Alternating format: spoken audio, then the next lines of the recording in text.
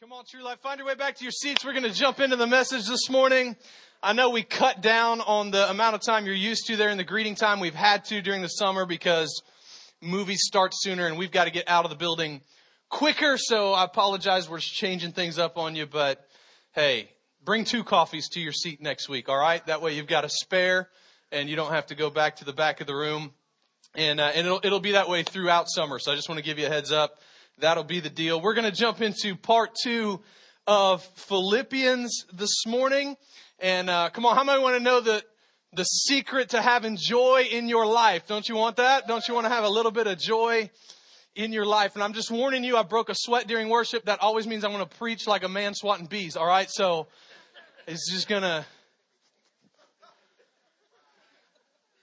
It's my martial arts expertise coming out right there.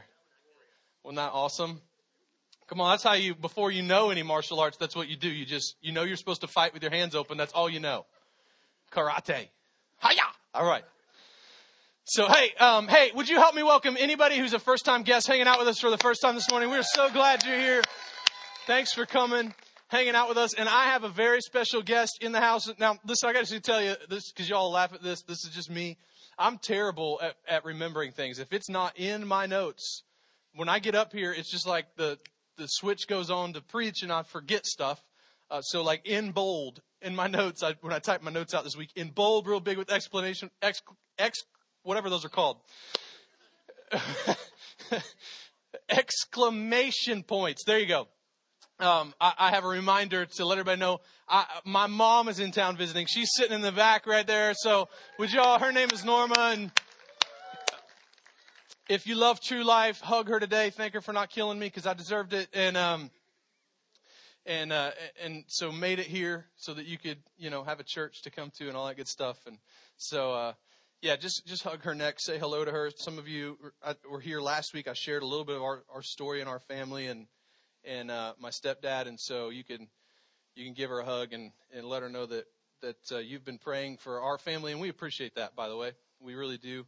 I know that a lot of you have prayed for us over the last couple of years. So she's here. I'm glad. I forgot when my in-laws were in town. So that's why I put it in here. Bold, exclamation points. My wife is like, I can't believe you forgot them. Sorry, honey.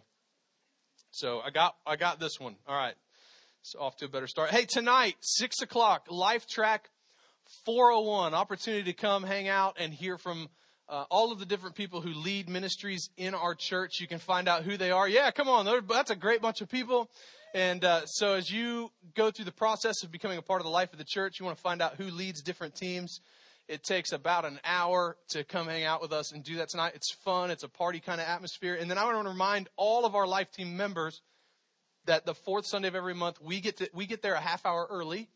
And so if you serve on the Life Team in any capacity, you can come at 5:30 and eat some pizza, hang out, talk with other members of the Life Team. And what we try to do is just share some of the things that are going on throughout the church so that we can celebrate together. Some of the guys we're in here on stage on a Sunday, we might not know that a little kid gave their heart to Jesus last week or what. And so we want to hear those stories and share them with each other. So that's what we do. It's a really fun atmosphere. And even if you haven't started Life Track yet, you're more than welcome to come check out the 401. You'll probably end up repeating it later on because the 401 is just that way. It would make more sense to do it again if that's your starting point. But I do want to make a big push that next Sunday is the 5th Sunday, so nothing happens except for a worship team audition. But in 2 weeks is the first Sunday of July. Am I getting that right? Yeah, first Sunday of July. And that means True Life 101. So if you're new to our church family, that is a great opportunity to come hang out. I teach that class, and we talk about how our church operates because no 2 churches are the same. We share some similar strategies with some other churches, but there's our flavor, all right? So just like you go into Baskin-Robbins, there's all those flavors of ice cream. There's different flavors of churches, and God's designed it that way because there's all different types of people. And he put all the crazy ones right here. Come on, somebody. You know what I'm saying? He dropped them right here in this movie theater. You have to be. If you know what happens here at midnight on Saturday, you have to be crazy to do church here on Sunday. All right. So we're going to jump into part 2 of Philippians. We're working through each chapter, a 4-week series, 4 chapters in Philippians. Some of you are like, what happens at midnight on Saturday? Google it. All right. So let me just talk about last week. We kind of set up the theme for the series in part one and talked about a couple big ideas. And we talked about the difference between happiness and joy. A lot of us are spending life chasing happiness, which can become very frustrating and ultimately can end with a lot of disappointment. But joy works differently. We don't have to let our circumstances define us. Come on, somebody. You know, if we let our circumstances define us, we'll never have joy. We'll never have peace. We'll never have happiness because we'll just get frustrated all the time. Happiness comes from the world. It's inconsistent. Its circumstances change. But joy is found in Jesus Christ, who never changes. Come on. So when you get it, when you get Jesus in your heart and you get attached to his supernatural joy, you have something inside of you that even though nothing else in your life can be consistent, that one, you just know God's on the throne. And we talked about how that can change our perspective on life and we can have joy. So today we're going to look at the second chapter of Philippians. And I just want to real quick share a verse that's actually from chapter 4 that I think is a great theme verse for the whole series. I kind of joked about it last week because of this song we used to sing in my church growing up. And it's Philippians 4:4 says, always be full of joy in the Lord. I say it again, rejoice. Rejoice. Come on, how many know it? Rejoice in the Lord always. And again, I say rejoice. Oh, Tim got it. Where the rest of y'all at? Come on. I rejoice in the Lord always. And again, I say rejoice. Rejoice in the Lord always. This is so cheesy. I'm not doing this. All right. Can't believe you guys let me do that. Lead team, if you were paid, I'd dock your pay for letting me do that. All right. So come on, we can choose joy by choosing Jesus. Are you with me this morning? We can choose joy by choosing Christ. And when we choose joy, man, I think it just kind of comes out of you. It goes from being an internal change inside of us to being an external expression in our lives. And it ought to be something that when things in our life don't seem to be making sense, and people who don't have a relationship with Christ, people who are on the outside looking in, they ought to look at us and go, man, how are you so calm through the storms of life? How are you so consistent in what you believe? How do you keep having faith in Jesus even when things don't make sense? We're learning.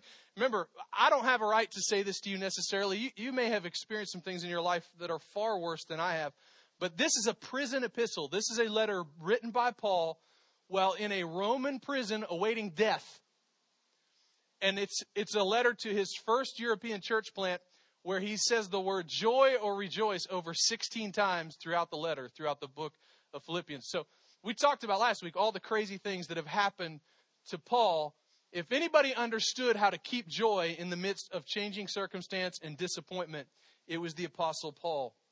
So I put up a social media post this week just to see what some of the responses would be. Don't worry, I won't put your names with any of these. But I was just thinking about some of the things that can bring us joy.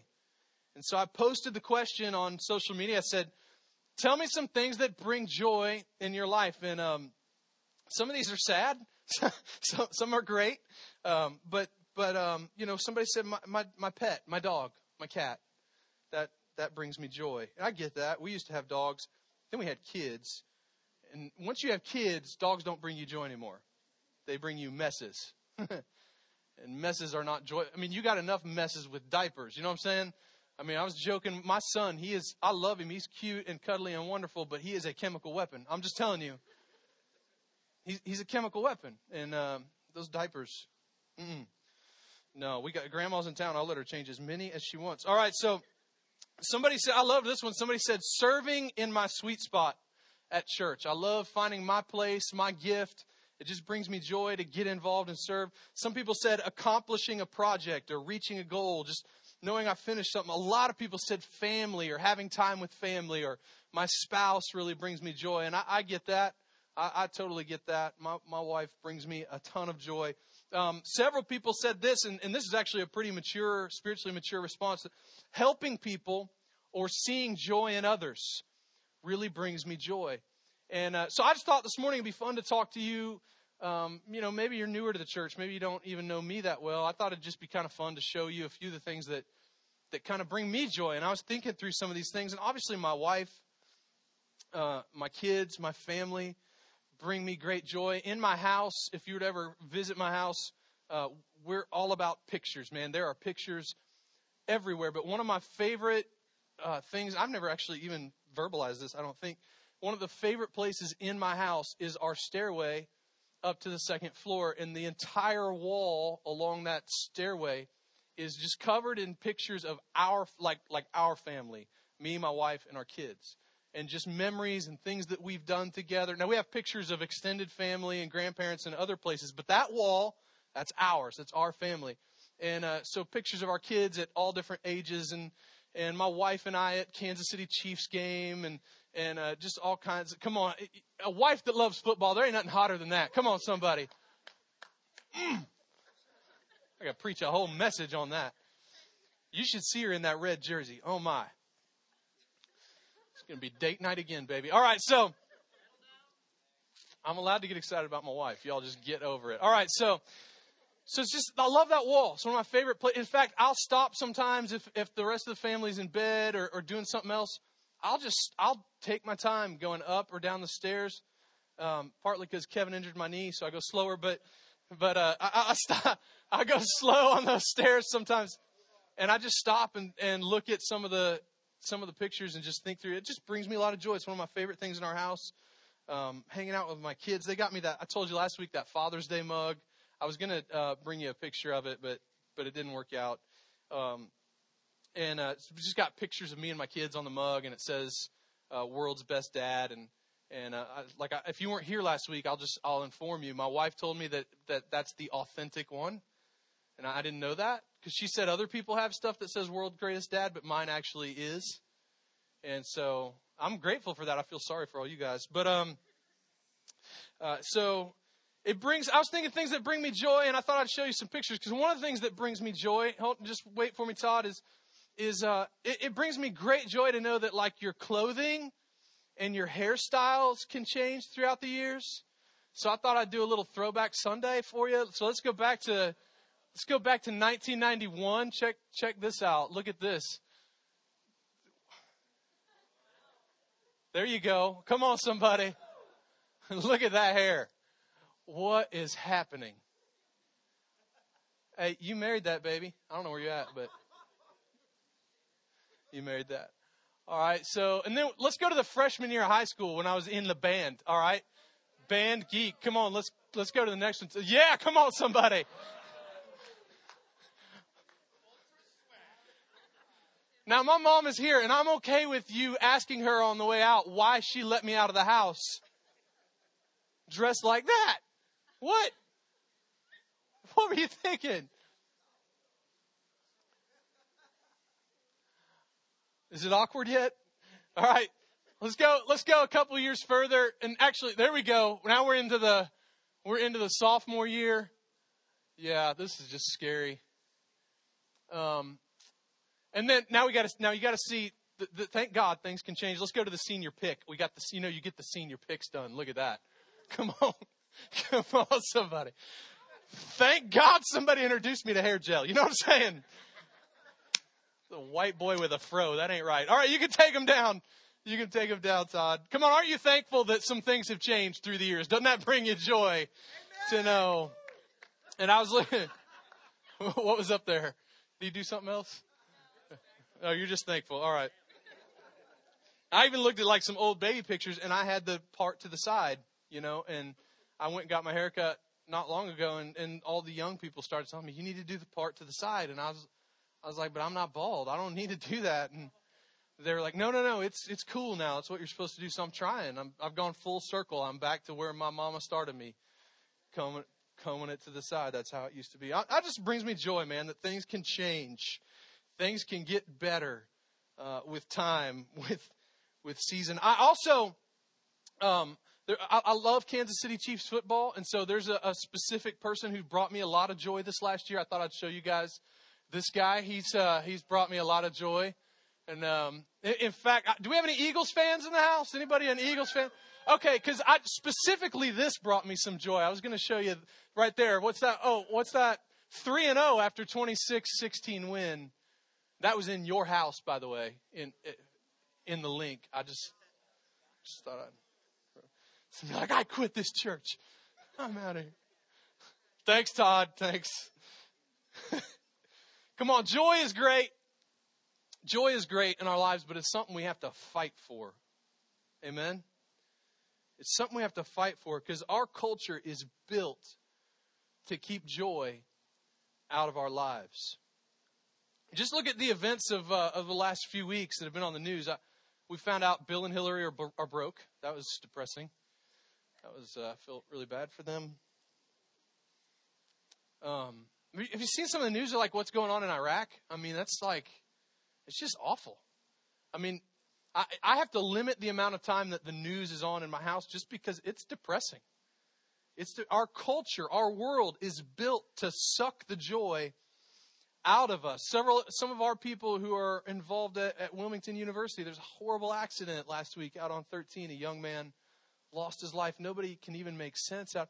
There's just stuff that's constantly happening around us that if we're not prepared the right way, if our hearts, listen to me now, if our hearts aren't connected to the right things, if they're not set on Jesus, our circumstances will rob us of our joy.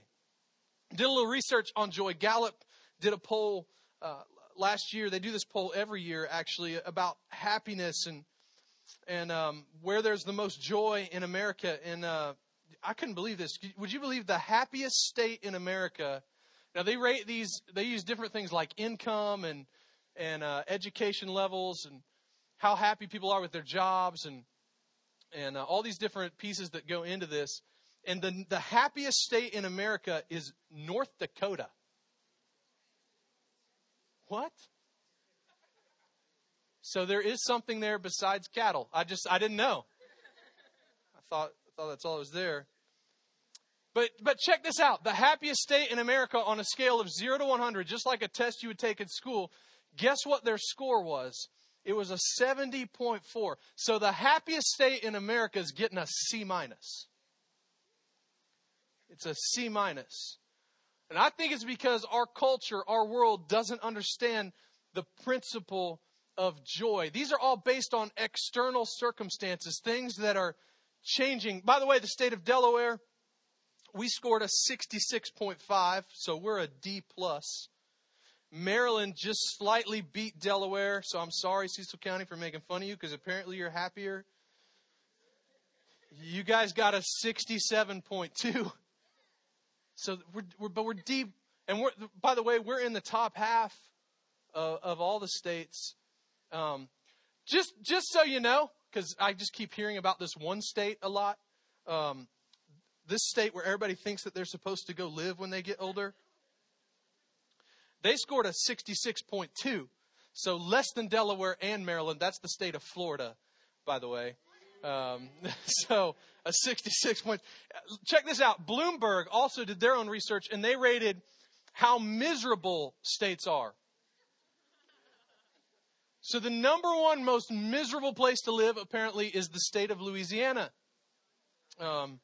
Which I mean, I could get that. Unless you're in the Duck Dynasty clan. I could get that. I'm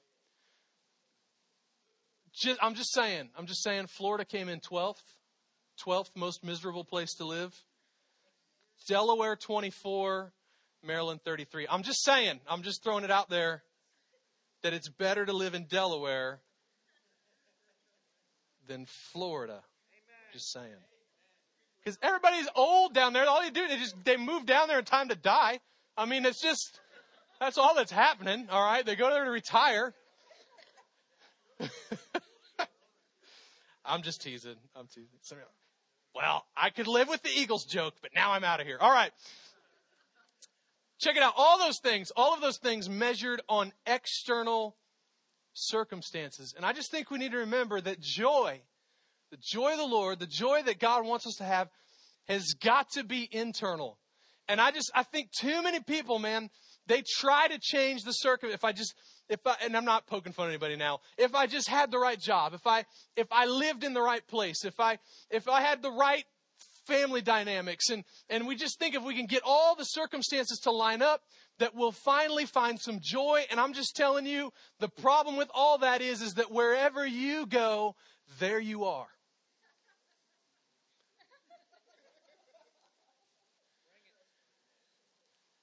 And until we understand how to get our lives connected to something eternal and supernatural, and Paul said, I've learned, whatever the circumstances, how to be content. Can I preach a little bit this morning? Is that all right? So let's dive into Philippians chapter 2, verse 1. He says, so, if there's any encouragement in Christ. I was trying to quote the scripture earlier today and I couldn't remember it. Any encouragement in Christ, any comfort from love, any participation in spirit, any affection and sympathy. Now let me just pause for a second and tell you what Paul is. Remember, Paul's writing from prison. And he's writing to his very first church plant in Europe. And he's telling them, hey, he's basically saying, don't worry about me in prison. If you want to do anything to help me out, if there's any encouragement, any comfort from love, any participation in the spirit, any affection and sympathy, here's what he says. Complete my joy by rescuing me from prison. No. Complete my joy by being of the same mind, having the same love, being in full accord and of one mind. In essence, here's what Paul is saying. You know what will bring me joy, church at Philippi? What will bring joy to my heart is when I know you're a healthy church. When you're healthy people, and you found something eternal and supernatural in your life that you can connect to, when that happens, my joy will be complete. And if I could just have a selfish, sappy moment here, can I just tell you, that's my life. That is literally my world. You know what keeps me awake at night? And I was talking to my mom about this. We're driving home from the airport because she flew in on the red eye like a 20-something. So we had to talk or we were going to crash at 11, 12 o'clock at night. And I was just talking about what we do as a family. And the thing that my mind will not shut off. It's constantly going, I wonder if that family's healthy. I wonder if so-and-so is going to burn out if they keep serving at that level. I wonder what about that? Why hasn't that family been to Life Track? What about this person? Are they really reaching their potential? Are they doing all the God? And it is constant because you know what? The way he's wired me up is it brings me joy when I see people reach their full potential and do everything that God has called them to do. And so Paul, he's displaying this pastor's heart here, and he's saying, hey, you want to bring me some joy? Just be healthy. Be a healthy people. Be a healthy church. He demonstrates that heart by saying, my joy's complete when you're healthy. But then he goes on to say, there's some things that can rob us of our joy. There's some things that can kill the joy in our lives. And so what I want to do is I want to show you one scripture in three versions, because I think as we read this progression through these three translations, it's really going to drive home some things that can rob us of the joy in our lives, that can kill the joy in our lives. So let's go to Philippians chapter 2, verses 3 and 4. And let's read it in the ESV first, which, not that you care, it's the most accurate, widely received as the most accurate word for word translations. That doesn't mean that has to be the version that you read. Don't get religious and freaky and stupid, all right? I actually read multiple translations just to get different perspective and see things different ways. But it is probably the most accurate, all right, the ESV. So it says, do nothing from, and I just underline these in your notes if you would, these two words here, selfish ambition or conceit. So we're going to talk about those two things in just a second. Do nothing from selfish ambition or conceit. Well, what's the other option? In humility, count others more significant than yourselves. Let each of you look not only to his own interests, but also to the interests of others. Now let's read it in the New Living Translation. Here's the difference. New Living is, when you have Bible translations, you have what's known as word-for-word translations, which are what they try to do is get as accurate as possible from the original word-to-word translations from the Hebrew and the Greek. All right, so English Standard is a word-for-word translation. Then you move across the spectrum, you get into what's known as more of a thought-for-thought translation, where they're trying to capture what's the idea of what's being said here, and we'll try to translate that in the way that people understand. And then the further you go, you get into paraphrase, which there's quite a bit of liberty taken with paraphrase, but we can learn some things there as well. That's where you find like the Message, which we're also going to look at. So we're going to look at the whole spectrum. So let's look at the New Living here. It says, don't be selfish. I could preach all day on those three words. Don't try to impress others. Okay, what's the other option? Be humble. Thinking of others as better, I love that, as better than yourselves. Don't look out only for your own interests, but take an interest in others too. Okay, one more, because I just want you to see the big picture. We're going to look at the message, how it translates this. It says, and I love this, don't push your way to the front. Don't sweet talk your way to the top. Put yourself aside and help others get ahead. Don't be obsessed with getting your own advantage. Forget yourselves long enough to lend a helping hand. So remember, selfish ambition and conceit, or as the NIV says, vain conceit. Do nothing out of selfish ambition or vain conceit. And I think those two things give us a clue as to the two primary ways that joy can be robbed from our lives. These are joy killers. And in your notes, I want you just to write it this way. If you're writing along, taking notes with us, here's the first one in the joy killers. It's living to impress. Living to impress. And I just think, if you go through Life Track with us, we're going to take you through a discovery process. And what we talk about there is that most people fall into one of two categories. Actually, four broad categories. But either you are someone who is task-driven. You like to work on a job and get stuff done. Or you are people-oriented. You're people-driven, relationship-driven. I'm on the people side. There's nothing wrong with either one. There's a whole team of task-oriented people who show up really early and make sure we can have church. And if they weren't task-oriented, they'd still be standing in here talking with each other, and there would be no stage for me to stand on. All right, so God has gifted the kingdom with all these different kinds of people. But I think for those of us who lean to the task side, this tends to be the place that the enemy can rob us of our joy, because we start living our lives to impress everyone with our capabilities. Look what I can do. Look what I can get done. Look what I accomplished. In fact, the living to impress temptation will lead us to a mindset of me, myself, and I. Maybe you've caught yourself saying this or been around someone who said this, but the living to impress crowd will frequently say things like, I'm going to get mine. I'm going to get what is mine out of this life. Show me. Oh, really? Are y'all that young that you don't know that line? Come on, show me I'm the living to impress. Look at me. Look at me. I'm awesome. The living to impress crowd, they'll crack you up in a conversation because they will say things like, man, I'm just really humble. And I'm always like, that's not something you have to tell people. That's something people tell you. So look at me. Check me out. All right, that's selfish ambition. What is vain conceit? Here's the second one in your notes. We can either live to impress, or some of us are stuck living for applause. Living for applause. And I think those of us who are people-oriented, and this is where the category I fall into, this is where we can fall into a trap and be robbed of our joy. Because this is something I've dealt with, we get caught up in something called approval addiction. Well, I didn't get enough pats on the back today, so there must not be anybody who likes me. I did get some hugs, man. Our whole life team hugged me today. All of them. They came and tackled me. It was awesome. A little inappropriate, but it was awesome.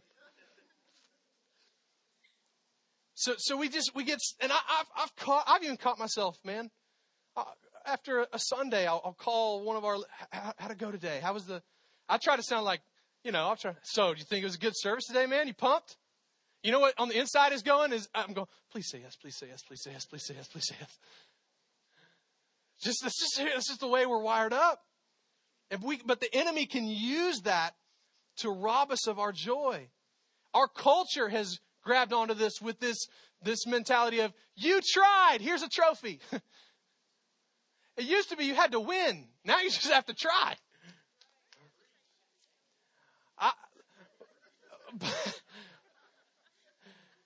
Good job, little Johnny. You struck out 24 times. Here you go. Here's a trophy. You made more wind than anyone else. All right. You can see it especially in the younger crowd in our culture. A bad day equals a social media cry for help. I feel awful. Horrible day. I don't know what I'm going to do. And here's the truth of what's honestly happening after that post. Refresh. Oh, you're going to make it, buddy. Yay, somebody noticed me. Refresh. 3 likes. Refresh.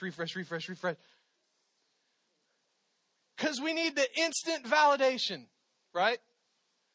This is what happens when we don't find our validation in Christ and what he's called us to. We try to find our validation wherever we can find it.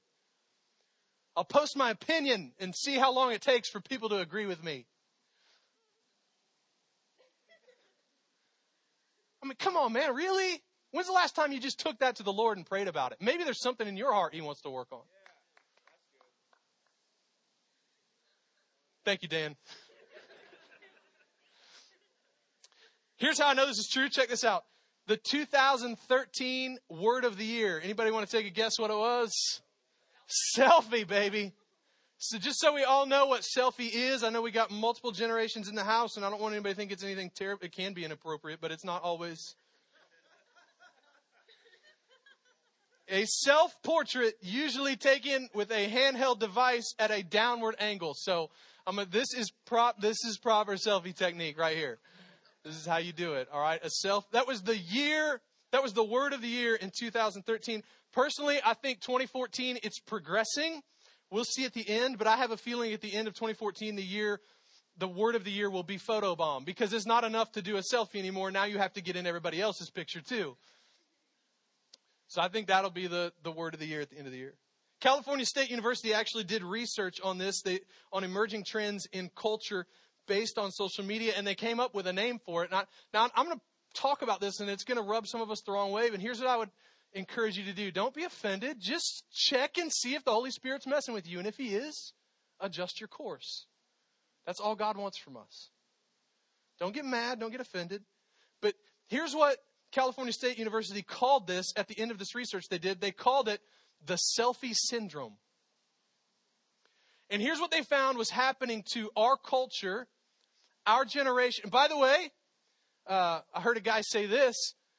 We think of selfies as something that only young people do, but more than a quarter of all selfies taken were taken by people who were 40 and older. Hey, that's weird. Okay? Just stop it. If you're married, like, who's that for? Like, text that to your husband. Hey, honey, here's a smile for you today. Why you? Never mind. All right. Selfie syndrome. And what they found is there's actually a progression that takes place with people, and it starts here with what they call a preoccupation with self. I'm going to make up a word right now. I call it having a meistic mentality. Me first. Me first. A preoccupation with self. Then it moves to taking on a mindset, a mentality of being above the rules.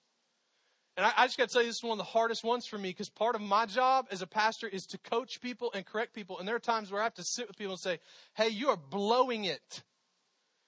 You are making some bad choices, and you may not see it now. I'm going to sound like an old guy who marched in snow uphill both ways to school. You may not see it now, but the consequences of these choices are going to wreck your life. You're going to live a life full of regret. And what's happening in our culture is more than ever, people are saying, I don't want to hear that. I reject that. I'm above the rules. I'm above the principles. And the problem with that is when we start to believe we're above the rules and above the principles of this earthly world, eventually we believe we're above the rules and the principles of a heavenly world, and we're way off track from who God has called us to be. Number 3, an inability to take criticism. Number 4, a refusal to take responsibility. It's someone else's fault. My parents never encouraged me while I was growing up. They didn't talk nice enough to me. They spanked me too often. Listen, abuse is real. It happens. It's absolutely real. I lived it. I've been there. Okay. I know what verbal abuse looks like. I know what physical abuse looks like. I also know what the redeeming power of Jesus Christ looks like. And I don't have to stay there. I don't have to live there. And then finally, unilateral listening. And this is where I'm guilty of this. This is where when we listen to people, we're not actually listening. We're just listening to gather enough information to prepare our response. in essence, here's the conclusion that California State came up with, and this frightens me a little bit. They said, we're becoming, this is their words, we are becoming a nation of narcissists. It's the selfie syndrome. Now, here's the thing. Living a selfish life is actually pretty natural. It is the default setting of your flesh. When you were born, you started growing up, the Bible says we were born into a world of sin and we were born sinners, and our default setting is to make a mess out of things and to try to serve ourselves and to put ourselves first. It is the natural state of your life left to itself. But come on, somebody, aren't you thankful that when you invited Jesus Christ into your heart, you no longer became subject to what is natural, but now you tapped into a different way of living, and the old is supposed to become new, and we're not natural anymore. We're supposed to live supernatural lives, lives that are above what's natural. You are not clapping as good as I'm preaching. I'm going to amen myself.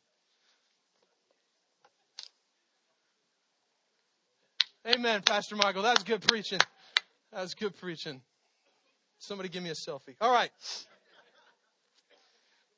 In a relationship with Jesus, we should go above the natural. We should live a supernatural life. You say, how do I do that? Paul tells us, Philippians chapter 2, verses 5 to 11. Have this mind among yourselves. Now, in your notes, underline this next few words. Which is yours in Christ Jesus. Have this mind among you, among yourselves, which is yours. Everybody say, it's mine. What Paul is saying is, if you've received Christ, if you're in relationship with Jesus Christ, you have access to the attitude and the mind of Christ. What? It's mine. Who? What's his attitude? What is the mind of Christ? Though he was in the form of God, did not count equality with God a thing to be grasped, but emptied himself by taking the form of a servant, being born in the likeness of men. And being found in human form, he humbled himself by becoming obedient to the point of death, even death on a cross. Therefore, God has highly exalted him and bestowed on him the name that's above every other name, so that at the name of Jesus every knee should bow in heaven and on earth and under the earth, and every tongue confess that Jesus Christ is Lord, to the glory of God the Father. The mind of Christ is available to me, and if I make the mind and the attitude of Christ mine, the end result is glorifying God the Father. Paul's saying that to develop joy is to have the mind and attitude of Jesus. And here's simply the key to joy, and then I'm going to develop this very quickly. Write it down. The key to joy is simply to develop a servant's heart. Oh, y'all don't want to amen that. But it really is. Develop a servant's heart. How do I do that? Michael, that doesn't sound easy. It's not. It is not easy. In fact, it's something you will work on the rest of your life. Because the temptation to go back to the natural life will always be there. And it's natural to put myself first, but I want to live supernatural. Are you with me this morning? How? How do I do that? Paul shows it to us in Philippians 2:12. Here's the first fill-in your notes on how to live with joy beyond ourselves. Number one, go all in with God. Go all in. Any poker players in the house? Not for money. Not for money. Come on. Come on. What do you do when you really think you're going to win? All in. You push all the chips to the middle of the table, and it feels like a risk. But can I tell you something?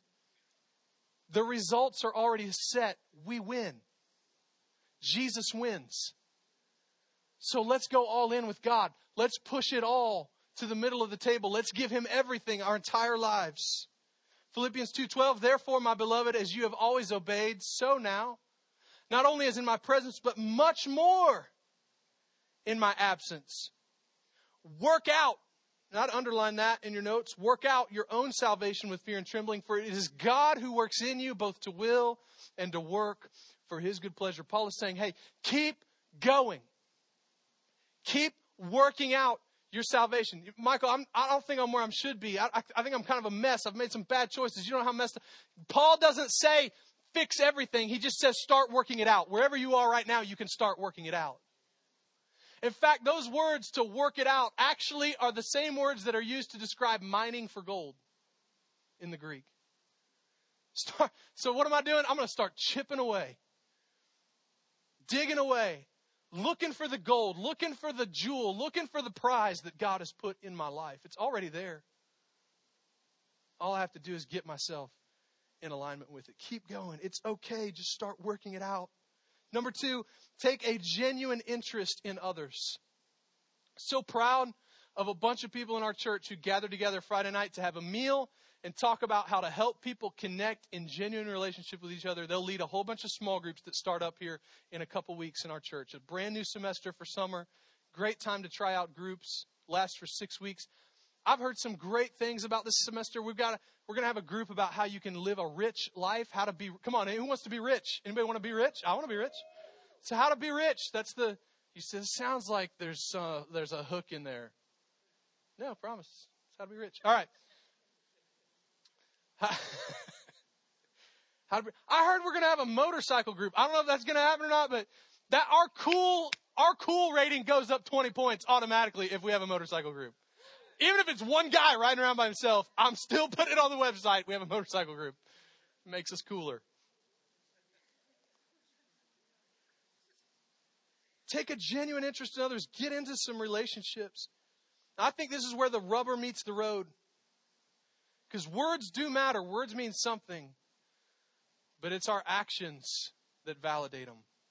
We've got to get interested in each other. Philippians 2:19, I hope in the Lord Jesus to send Timothy to you soon so that I too may be cheered by the news of you. For I have no one like him. Why? Why is Timothy so special? He's genuinely concerned for your welfare.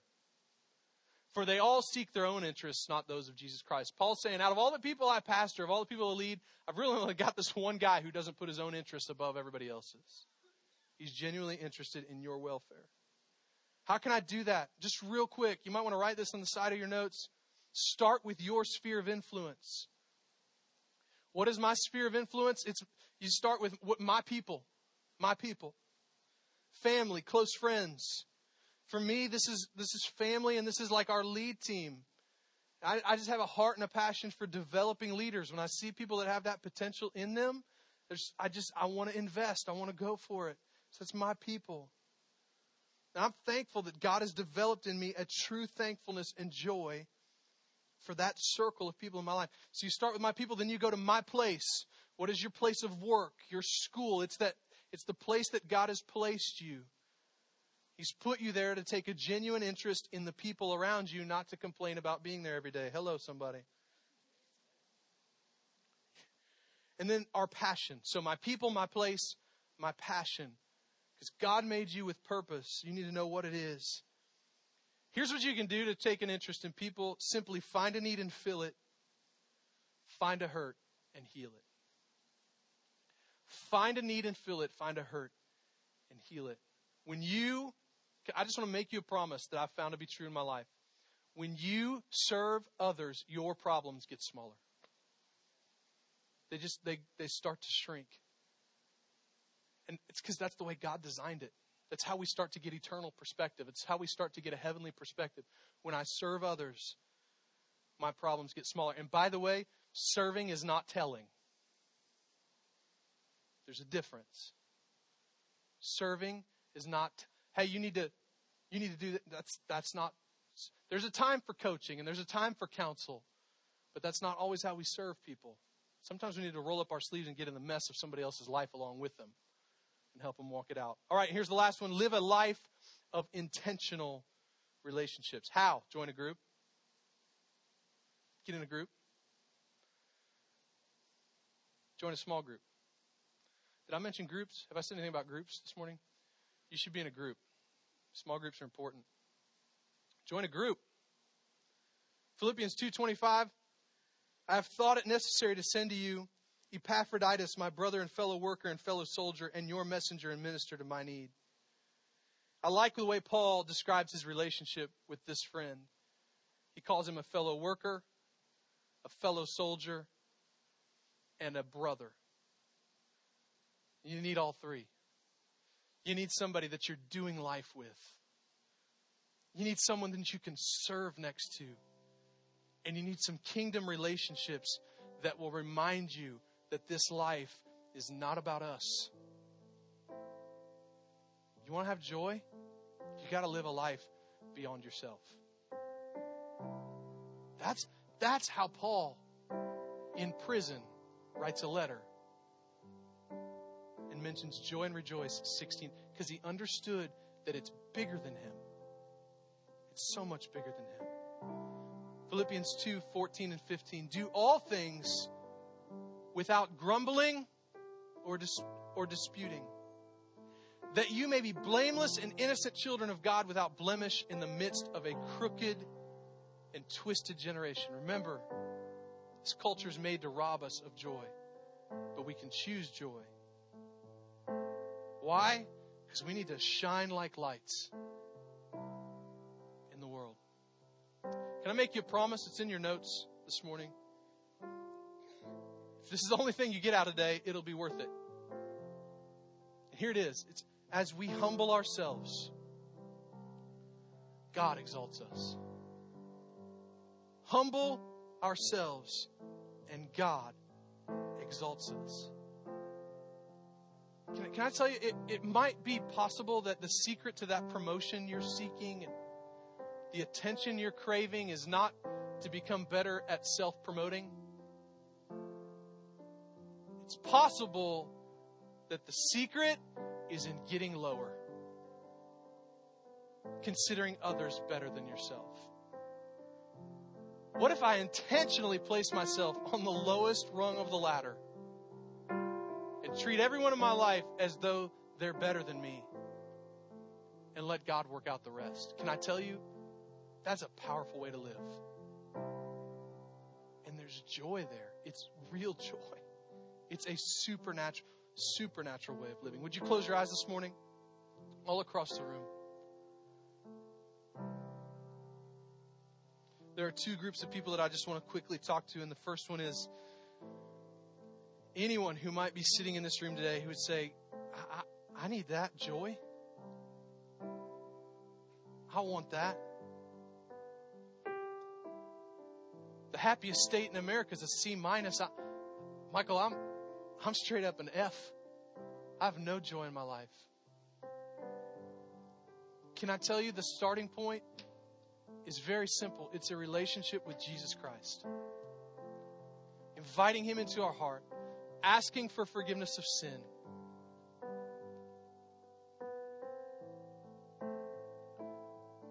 And if that's you, and while I'm talking even, maybe you sense something in your heart, something tugging at you.